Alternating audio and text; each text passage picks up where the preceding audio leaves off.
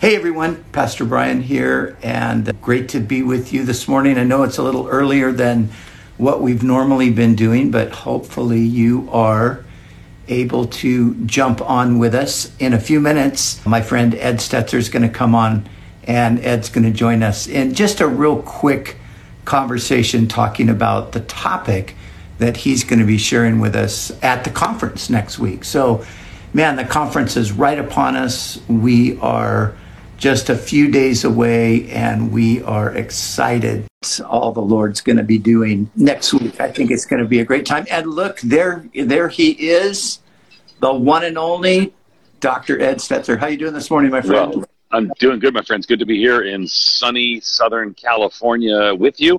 Ironically, I'm here the week before the conference, but I am returning the next week, so to get to be with you on during the conference. Excited to be there. Good to see you. Yeah. Now, where, if you don't mind me asking, where are you right now?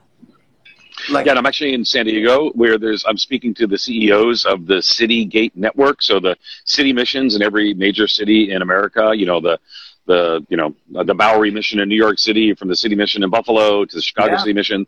They're gathering together, and to be honest, we're talking about how to do ministry in a culture that's increasingly hostile to the kind of gospel message that we yet.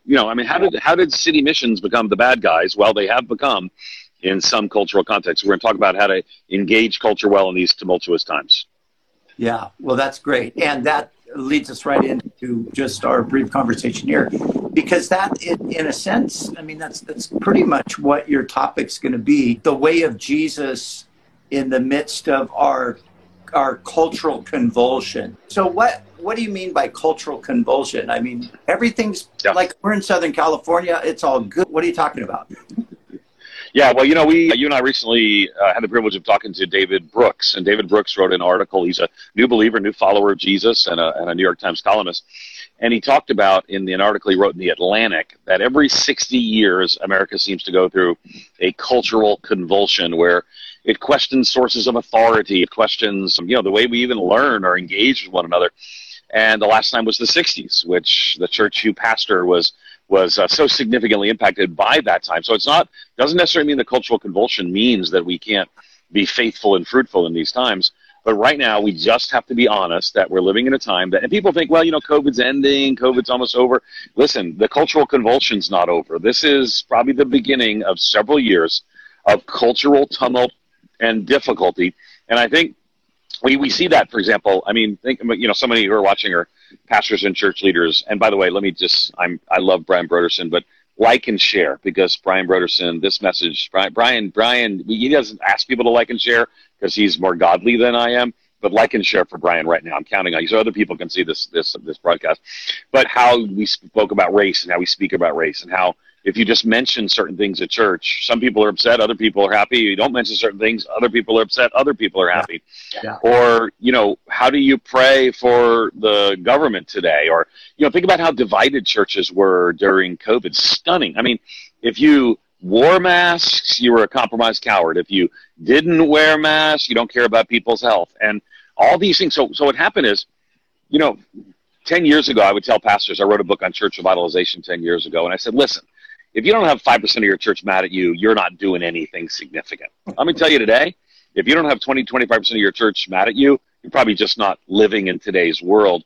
So I think the cultural convulsion means that, I'm going to talk about this, pastors have to grow reservoirs of resilience to walk through this culturally tumultuous time. But I also think there's a possibility for revival, because in the midst of the cultural tumult 1968 looks a lot like 2021, and I'm going to talk about that in our session too.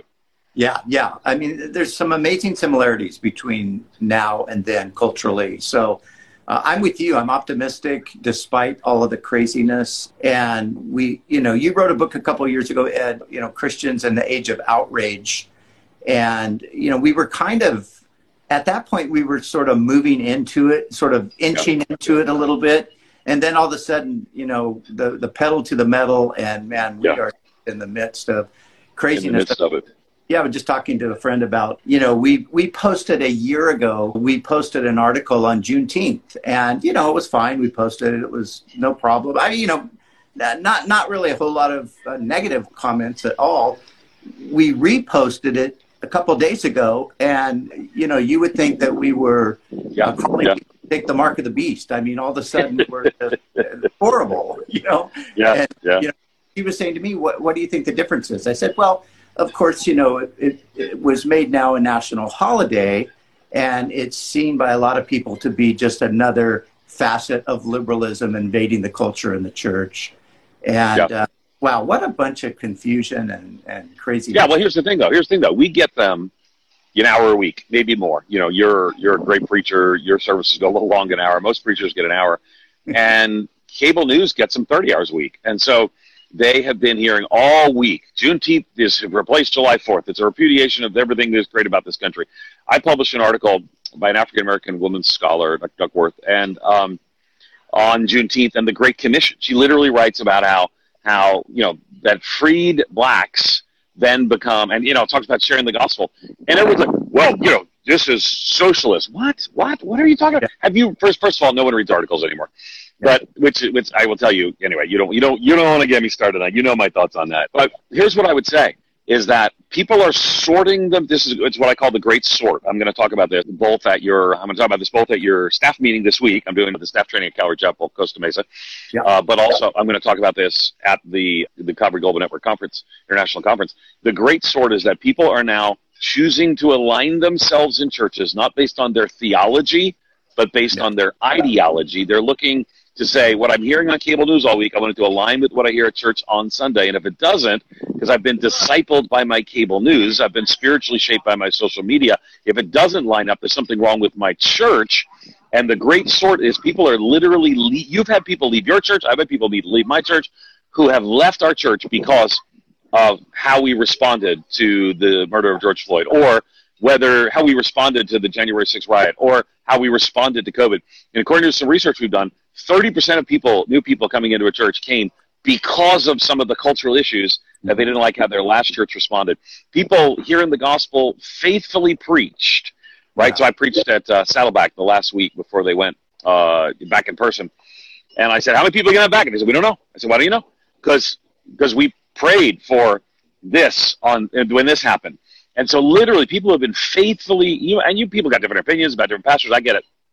But you've been pastored by this person for decades, and then this was the thing that changed your mind and you left. So, but that's the great sort, and it's not ending. And here's the thing. We've got to make a decision. Are we going to be people of the Word of God?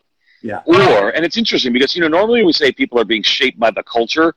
We're really talking they're moving away from biblical things and becoming more liberal. That's typically what I would have said for decades, is that people are being shaped by the culture, becoming more liberal. There's another danger, and people are being shaped by the culture to go against Scripture because they think it's not conservative enough on some issues, and Scripture should be our guide. That's the heart of Calvary Chapel. I know that's your heart. That's my heart. Let's make Scripture our guide, and that's when we'll talk some about the Calvary Global Network gathering. Yeah, great. Okay. All right. Well, I know you're busy. I don't want to keep you, so thanks for taking a few minutes. You know what? You got to tell them why I'm really here in town. I'm doing the Citygate thing, but I'm also here with my daughter, visiting colleges, who's convinced she's going to go to school in California. So I'm counting on you being her pastor when she comes out here to California. So yeah, don't worry. We'll take care of her. Thanks, everybody. We'll see you in a couple of days. God bless, buddy. See you soon. Bye-bye.